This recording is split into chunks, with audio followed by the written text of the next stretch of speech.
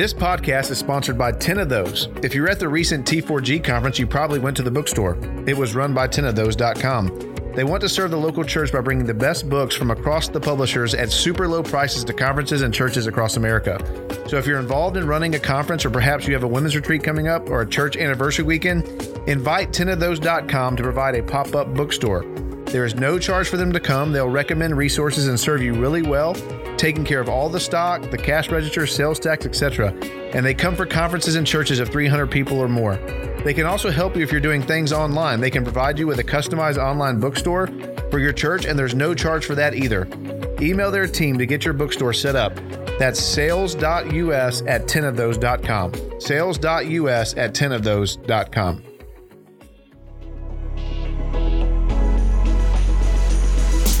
Baptist 21 is a pastor-led voice for Southern Baptists in the 21st century. The B21 podcast will discuss current issues in the SBC with Southern Baptist church leaders. To check out more resources, visit us at baptist21.com.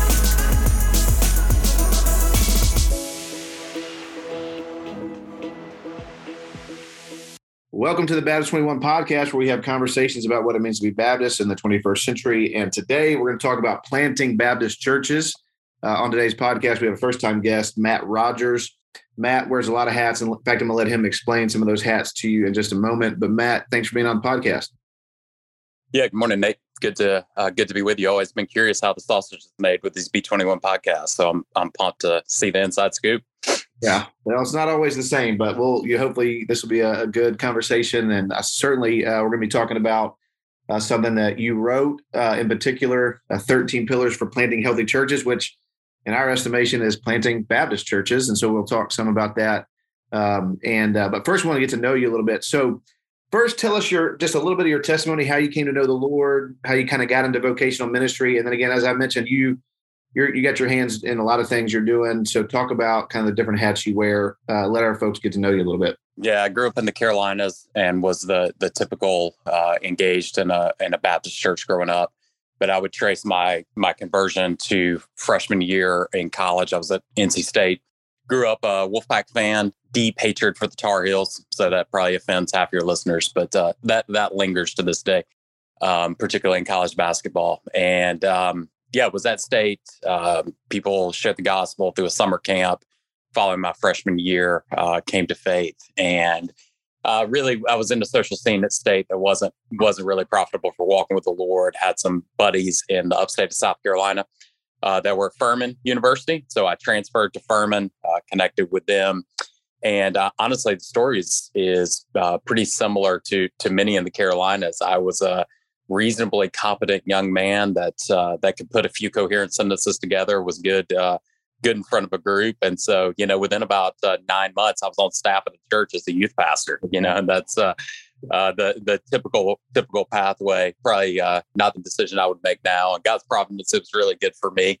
It was good to see and experience leadership firsthand and to be exposed to some of the underbelly of the church. But honestly, that started about a decade process with very little discipleship, sloppy ecclesiology. I felt competent to certain aspects of the work, some natural gifts that lended themselves to vocational ministry, but didn't have a clear trajectory. And we bounced between declining traditionalism, was on a church staff for a few years, and then kind of high-end church show, kind of the stationary crusade model for a few years. And we're just disenfranchised with both of those, and ended up coming to Southeastern Seminary to kind of put the pieces together. I think you and I were there around the same time, if not the exact same time. And in God's kindness, we came to Southeastern to get an education and found the local church. We were members of a healthy church there in the area that invested in us. I did an internship residency program with them, and they cared for us really well, and healthy local church ministry got in my bones through those 2 years. And so we spit out, 2007 to Crosspoint Church in Clemson. They were just getting rolling. I joined staff with them for the purpose of being sent to start a new church. We came back to Greenville in 2009 to start what is now Christ Fellowship, the church that I pastor. And I've been swinging at it ever since. There's a lot of bumps and curves along the way, but we've been back in the area. I did my PhD at Southeastern in North American missiology. And through that process, I've just dabbled in a host of things, enjoy writing, am on faculty at Southeastern teaching church planting. Now work with the Pillar Network, doing some resourcing and coaching for our church plants. And my wife is on staff there as well, doing some women's ministry, pastor here locally. So handling a lot of different things. You pastor there locally, not your wife doesn't pastor there locally. That's right. Let's be clear. I think you actually left right when I was coming, though we did overlap some when you would come back up for PhD work. And was it North Wake where you were at when you were here?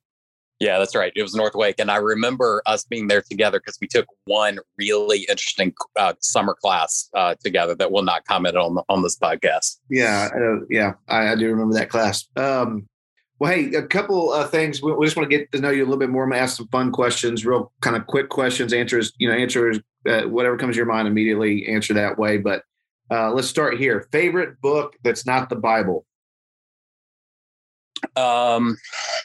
Peace Like a River.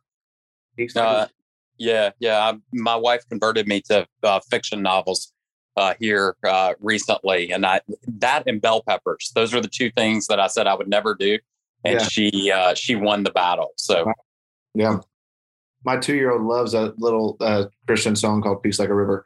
That's not what I'm talking about, Nate. That's not what I'm talking about. Yeah, but if I could talk about my 2-year-old, I want to talk about her. So, second question: favorite athlete of all time?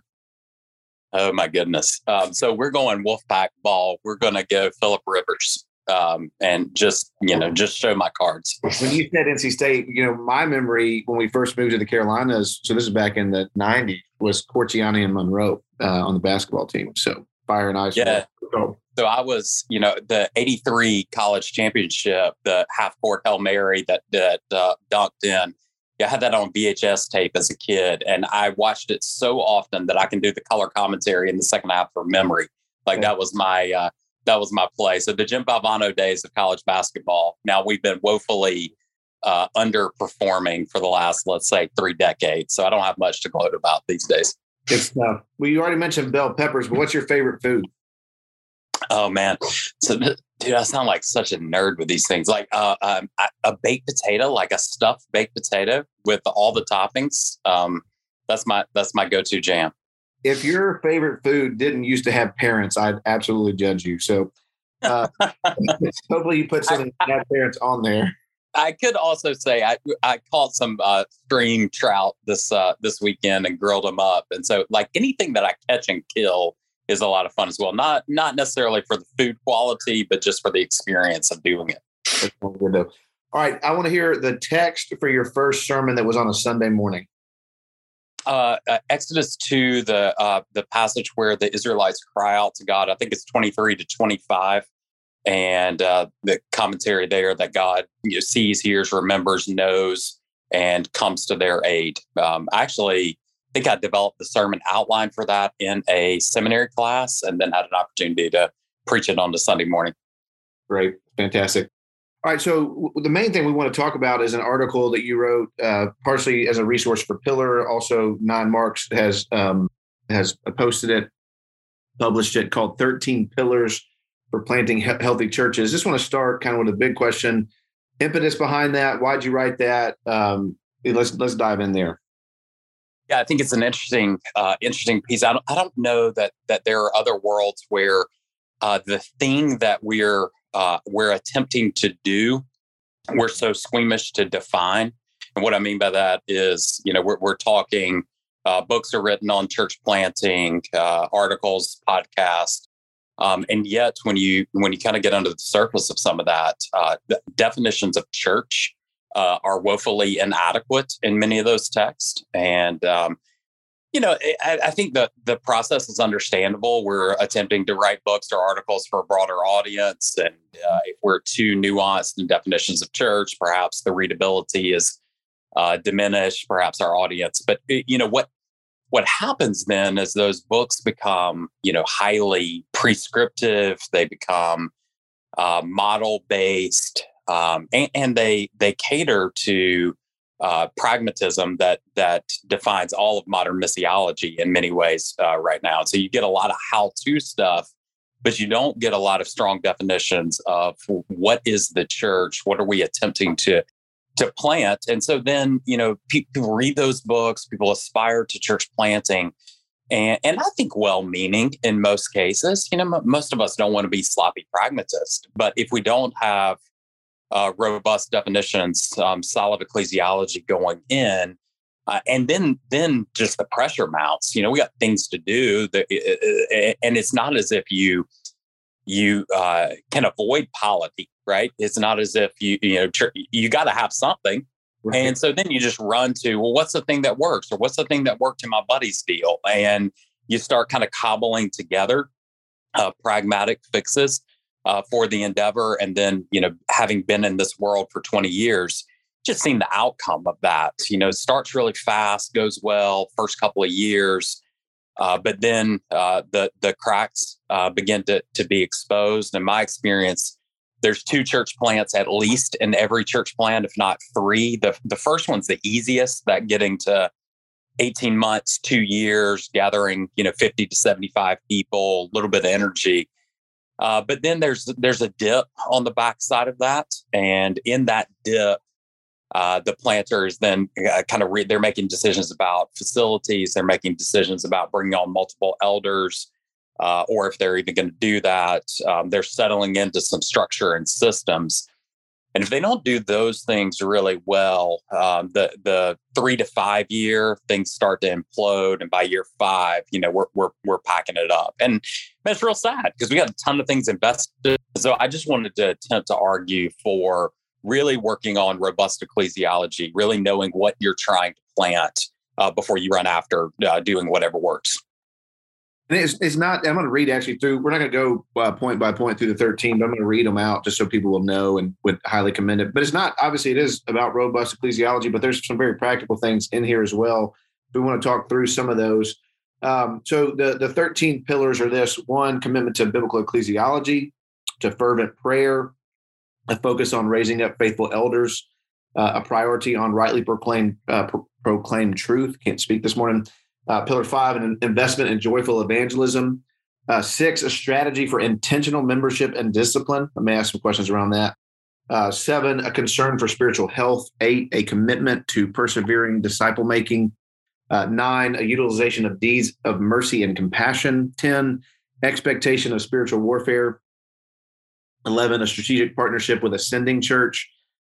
12, a sustainable financial model. And then the last one, a partnership with like-minded churches, really an impetus behind Pillar itself. All right, so let's talk maybe 2 or 3 of in your mind, kind of what seem obvious, but also why, even though they may seem obvious, you thought this really needs to be in there. I mean, you already talked a little bit about that in your impetus, that sometimes some of these things seem obvious, like you should know what a church is and your polity is before you plant it. But maybe unpack 2 or 3 of the ones that maybe some people would say, well, that seems pretty obvious, but why you put them in there and why you felt the need to certainly unpack them as you think through this topic.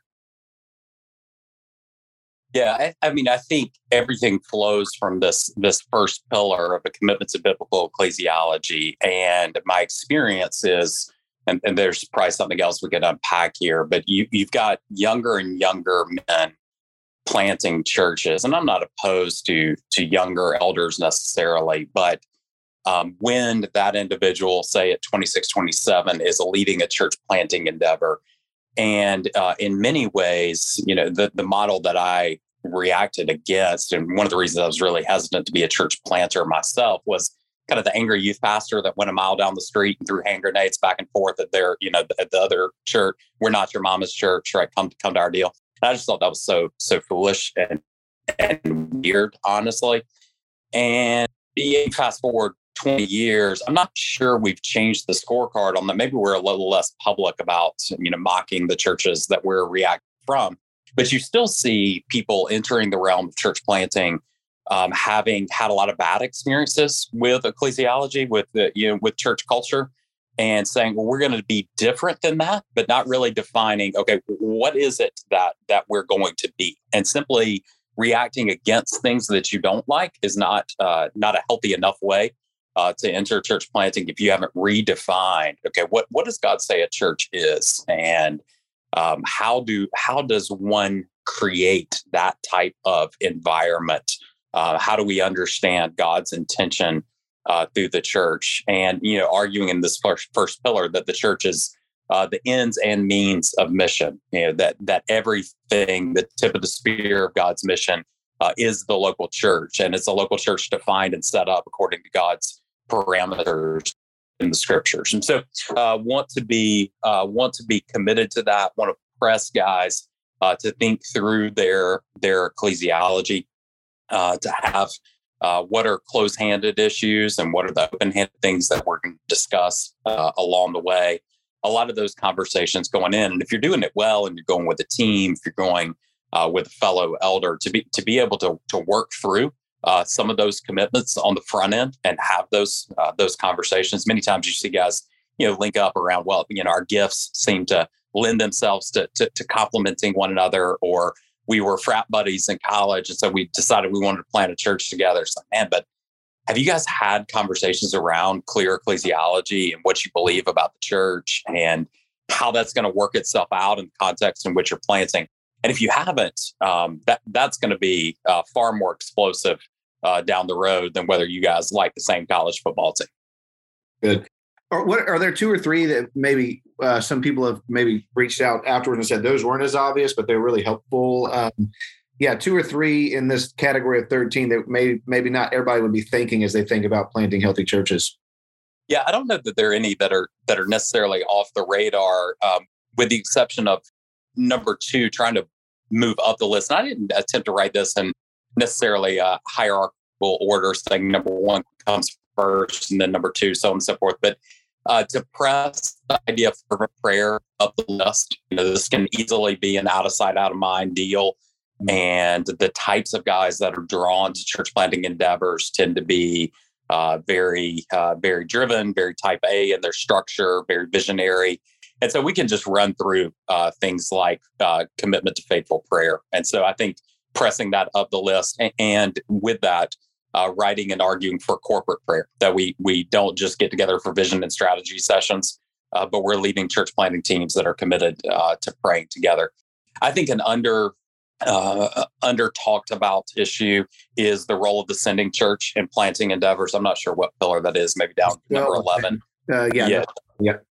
I just think there's not enough thoughts given to the role of the sending church, the relationship of that sending church. I think this is a place that Pillar can be really helpful in helping to even define that relationship. There's a lot of awkwardness with how a church plant is sent, what the nature of the pastoral oversight is, particularly in those early years. I think we've maybe done a good job of correcting against the parachute drop individual planter and suggested that planters need to plant in teams. And I think that's a helpful corrective. I would just go one step further and say even a church planting team that just shows up in New City to get a start isn't going far enough. We need a biblical model of a healthy sending church that's taking ownership of vetting these, particularly the lead planter, and committing to partnership in these endeavors, committing to send them effectively. Yeah, we're planning, you're helping get together some ideas on a resource that's going to look more in depth at the sending church. So we'll be talking about those things in the days ahead.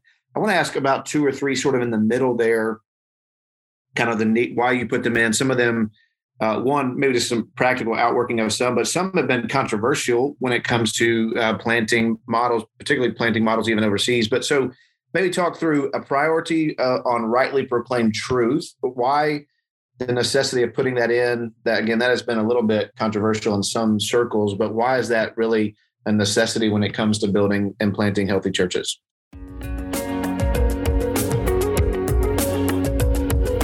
This podcast is sponsored by 10 of Those. If you're at the recent T4G conference, you probably went to the bookstore. It was run by 10ofthose.com. They want to serve the local church by bringing the best books from across the publishers at super low prices to conferences and churches across America. So if you're involved in running a conference, or perhaps you have a women's retreat coming up or a church anniversary weekend, invite 10ofthose.com to provide a pop-up bookstore. There is no charge for them to come. They'll recommend resources and serve you really well, taking care of all the stock, the cash register, sales tax, etc. And they come for conferences and churches of 300 people or more. They can also help you if you're doing things online. They can provide you with a customized online bookstore for your church, and there's no charge for that either. Email their team to get your bookstore set up. That's sales.us@10ofthose.com. Sales.us@10ofthose.com. Yeah, well, I mean, this goes to a bigger argument. I think there's great value in most of the people that we send to plant churches to have some experience in local church ministry and, say, an associate pastor role, something where they're leading and having opportunities to preach and communicate regularly. The step from pastoral intern to planter, or the step, particularly, again, I'm thinking the Carolinas is my context, the step from youth pastor in an unhealthy church to church planter really doesn't lend itself to most guys having a lot of reps in preaching and teaching ministry. Just not very good at it, frankly. And sadly, many of us have culture where I got to preach on Youth Pastor Sunday, and Grandma bought me a milkshake afterwards and told me it was the best thing I'd ever done. We've never had anybody really sit across from us and give us honest feedback on our sermon. I can't think of anything that shapes the life of North American church planting endeavors more than the act of preaching. And I would argue biblically that's right and good. And just practically, the collective people of God gathered together, sitting and submitting under the word of God through the man that God has raised up to lead this community.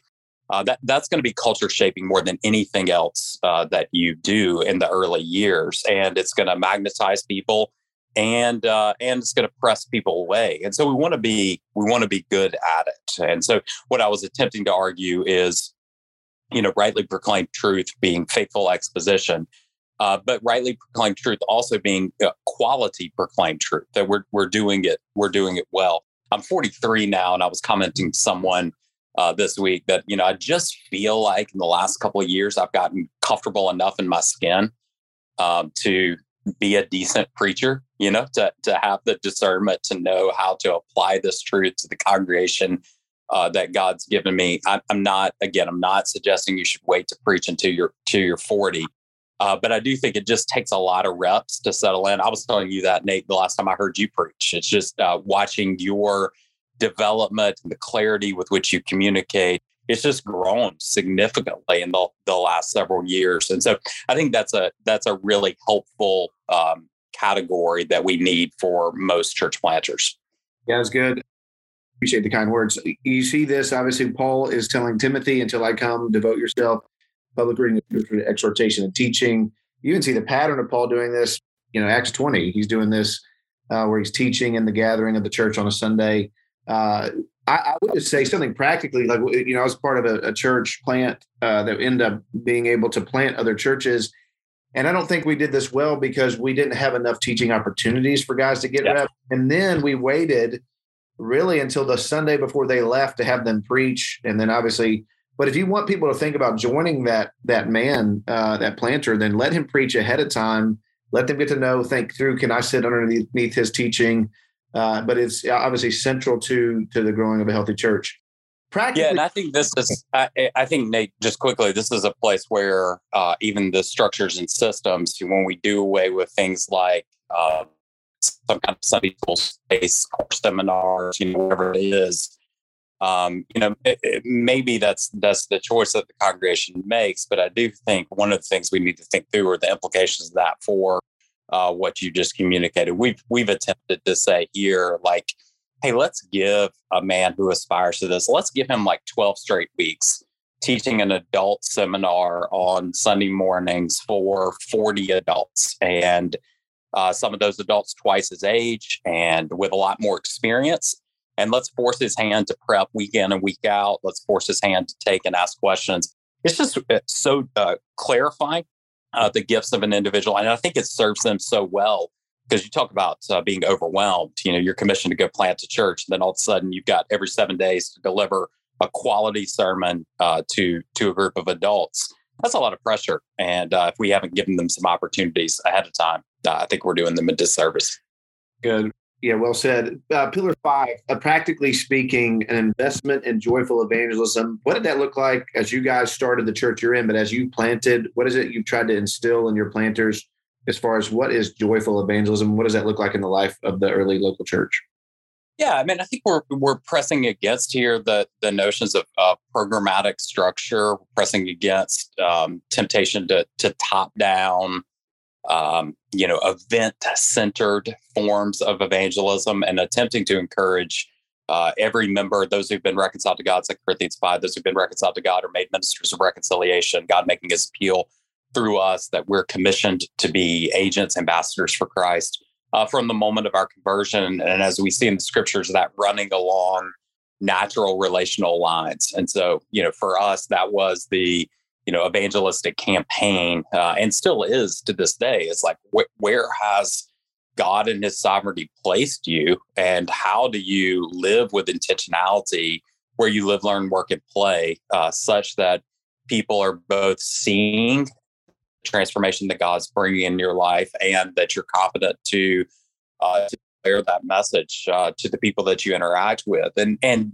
being a pastor in the South, a lot of that comes with just helping people get more natural. Vanderstelt argues fluency. I think that's a good term there, gospel fluency. It's just more natural in the ways that we speak of Jesus, to talk about him as if he's actually good news to us. And I think that's where the joyful tag flows in here, that we're able to just very naturally and conversationally pick up on the themes that people are going to speak in the gym or at the coffee shop or over lunch, walk in the neighborhood. And then I think the other piece there is we're able to do that in the context of our local church. And so to think of the corporate people of God as these agents of reconciliation, these ambassadors for Christ. So I think we often apply kind of body life themes, you're a hand, foot, nose, so on and so forth, to internal service to the body. But I think those themes also apply to external evangelism in our communities. We think of, the people in and around our church. We have people who are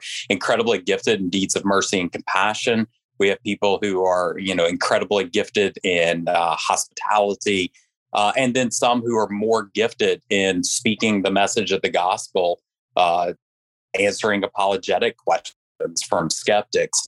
And so those individuals teaming up in the places that God has placed them to say, okay, let's throw a dinner for our cul-de-sac, and let's invite people over, and let's have people in our local church community that have different gifts. And then let's don't shy away from inviting them to the corporate gathering. I think it's kind of an awkward deal how unwilling many times we are to say, hey, come check out my church. And maybe that's a natural impulse. People are super skeptical of the gathered assembly and the church as a group. But our local church should be a thing we're proud of. And it should be the kind of thing that we want unbelievers to come and check out and see and witness the transformation that God is bringing among his people. And then to be able to answer questions and follow up from that corporate clarity.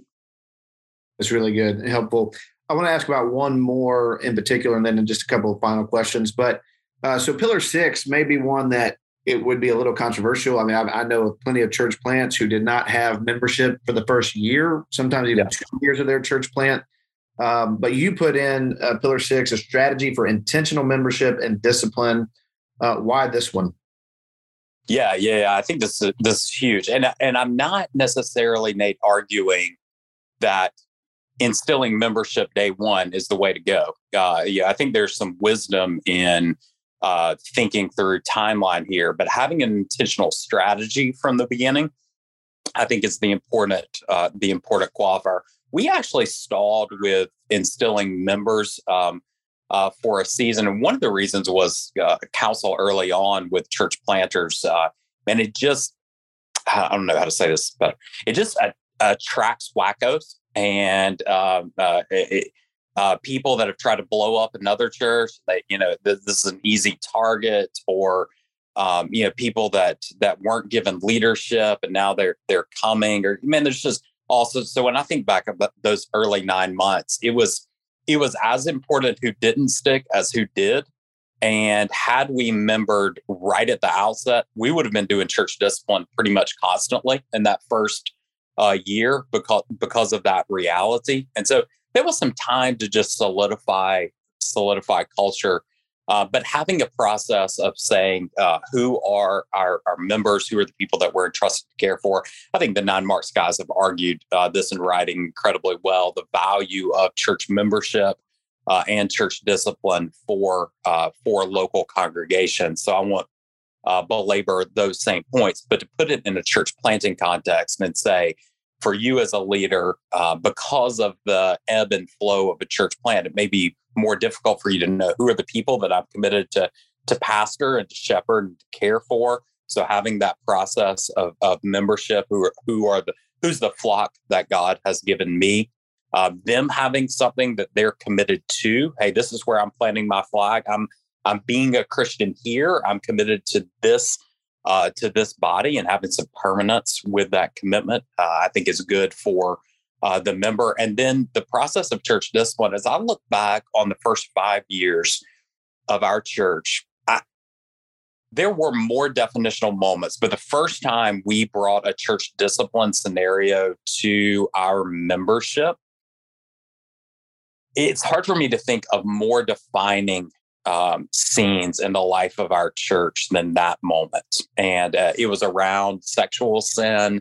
So you've got, the theme, cultural thing. Okay, this is something that they're convictional about. Membership matters. They're approaching membership in such a way that they're willing to discipline an individual. They're doing it with a posture of love and a desire for restoration. And you can almost watch in the room that night the weight of membership, the weight of local church ministry solidifying in the people. And I don't know that I could have gotten there with a sermon on church discipline in the same way that modeling what effective pastoral ministry looks like through that scene accomplished. Yeah, I would give a similar testimony to our church plan as well. And I mean, obviously, historically, Baptists have held to the importance of regenerative church membership. And part of that is a loving thing to unbelievers to say, hey, like, we don't think you're a part of this. Like we desire for you to be a part of this, but we don't want to pronounce over you something that's untrue about your spiritual state before God. And so I think sometimes, I know there's this push, we could do a whole podcast on the idea of belonging before believing, but drawing those lines is actually a loving way to help people say, hey, we do want you to be a part of this, but we also don't want to pronounce over you something that's untrue about your eternity. And we desire to have clear boundaries. And so I think, even though, again, I think some might push back on that one, I thought that was a really, really helpful one to add in to the 13. I think, Nate, the also a consideration for planters is if you don't do these things early, it is going to be very, very difficult for you to retroactively create these systems and structure. The cement is already set. And if it's set, off kilter in some ways, if you have not created a strategy for membership, and then year 5, you're trying to say, well, okay, all you people, now we're going to do this thing, or, well, we haven't really cared so much about church discipline matters, but now that we're kind of an adolescent church, we're going to start caring for that. It seems like you're a fraud in that moment. And so one of the things that church planters have in their favor is that people are coming, particularly if they stick. There's trust in the leaders. They're not necessarily attached to this isn't grandpa's church built that wall and he's buried out back. And so they're committed to the entity, and they've had like 8 pastors since grandpa was there. But in a church planting context, they're following a leader. They're attached to this person that God has positioned to lead the vision that God has given this individual. And so as those leaders entrusted to oversee the flock under the shepherd of Christ, we have great opportunity to say, hey, in this environment, this is the culture that we're attempting to set. And we may be setting it early on in some ways that we're going to have to add layers to later, like the robustness of the way we're doing membership. The way we handle a discipline issue is certainly going to change from 18 months to 10 years. But we want the form to be in place that the church can then grow into. That's helpful, brother. Let me ask you just a final question. Maybe a little bit of a big question, but maybe it's the beginning of a conversation. So in light of this, I just want to ask, let's just say in our denomination, our convention, should every SBC church be involved in planting? And if so, what does that look like? What should that look like? And then any kind of final words and or resources you'd recommend in this area, this topic? Yeah, I think there's a yes/no answer to that question. And I think that at issue is how do we define involvement? So the yes issue is, I think every church can and should be involved in church planting endeavors in some way. In some sense, we're doing that via our partnership with the Cooperative Program and Baptist Life, that by virtue of the generosity of God's people in churches, we're able to plant and send and support. And church planting is happening. And in many ways, Baptist associationalism or denominational life is formed around those tenets, right? We want to come together for the sake of things like church planting and theological instruction. So we can do that. I think we can even go one step further and say we can personalize that. So every church can know a church planter that they're praying for specifically.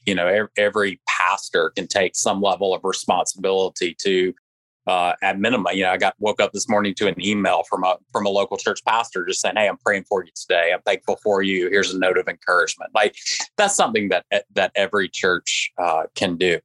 I don't think every church is equally positioned to be a quality sending church.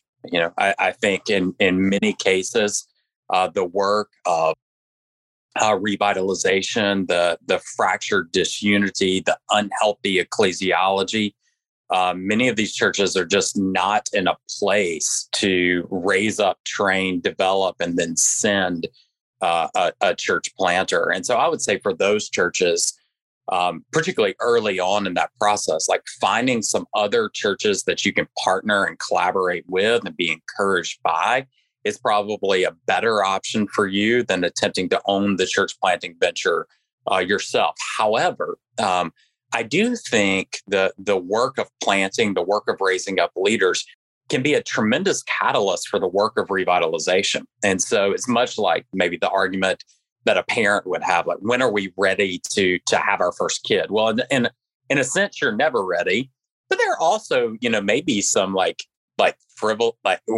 there's some in-house things that we need to get in order that might make it better or worse for us to have a kid at this season. So church maybe never feels like we're fully ready to send a plant or to oversee the finances of a church planting endeavor or target a location. And so I would say, hey, maybe sooner than you think, you can be involved in that work in some way. However, and here would be my apologetic for something like the Pillar Network. Most churches just simply can't do that alone, right? And so we have to say, okay, who is there a network? Is there a group? Or there's some sister churches that I can partner with? And maybe, first effort, they're leading, they're training up and sending, and we're kind of coming alongside of that, sending a short-term team or prayer partners. And then over time, the weight of that responsibility shifts, and maybe we're able to lead, or maybe we're able to train up an associate pastor that would go with, well, most of us, frankly, Nate, there's so much on our plate that creating those webs of relationships we just don't have the time to do that and do local church pastoral ministry. Enter something like the Pillar Network, where you have these relationships that are predicated on shared ecclesiology that then allow me to have some type of brand identity with these other churches that says we can actually do something together. We're starting way down the field in terms of conversationally, in terms of practice. I know that by virtue of the church saying we align with these tenets of the Pillar Network, that when we say church, we're talking about the same thing, and our priorities are going to be very similar. And I hope some of what I wrote in the 13 Pillars article would be some of those shared commitments that then when a pillar pastor says we're going to plant, like, okay, right, we can get in on something like that. So finding those kind of networks, those types of environments, and I think that goes to your last question, what are the resources? I think finding groups with shared affinity, shared ecclesiology, and just feasting on those resources. In many ways, what Pillar is doing is going to be defined by much the 9-mark stream of ecclesiology. And there's no need to reinvent the wheel with church planting resources. Like in many ways, just feast on those good books on ecclesiology, those good resources on polity. Get clear about that, and then begin to ask the what about questions to church planting, which something like a Pillar Network and the leaders there. And I would just make myself available, like shoot me an email or let's set up a call. And we can talk about, well, how do you apply plural elder leadership in the context of a church plant? What's the timeline? How do we structure all those things? That's really good. We even have a Pillar story from a church in Scotland, so not in the area of planting, but revitalization. There's a church in our network called Charlotte Chapel. It was actually planted by a friend of William Carey and Andrew Fuller, a guy named Christopher Anderson. So the name of the church is Charlotte Chapel. In the early 1900s, they were struggling. They were down to just a handful, a couple dozen people, and a church called Hoyk Baptist Church sent somebody to become the pastor to revitalize it. The church grew, doing really well. Well, now 5 years ago, Charlotte Chapel, Hoyk Baptist was struggling, and Charlotte Chapel sent a guy down to be the pastor at Hoyk, and now they've been revitalized and they're thriving and growing. So it's really cool to see if you start to develop not just obviously cooperative program, we love that with SBC, but to actually develop intentional relationships with sister churches. You never know what kind of doors the Lord's going to open for that kind of cooperation and partnership. It's great. Well, Matt, appreciate, again, your time on this. 13 Pillars for Planting Healthy Churches. You can find that at 9 Marks. And so we'll be hopefully at Pillar working on more resources like this in the days ahead. But appreciate you taking time to be on the podcast, brother. Thanks, Nate.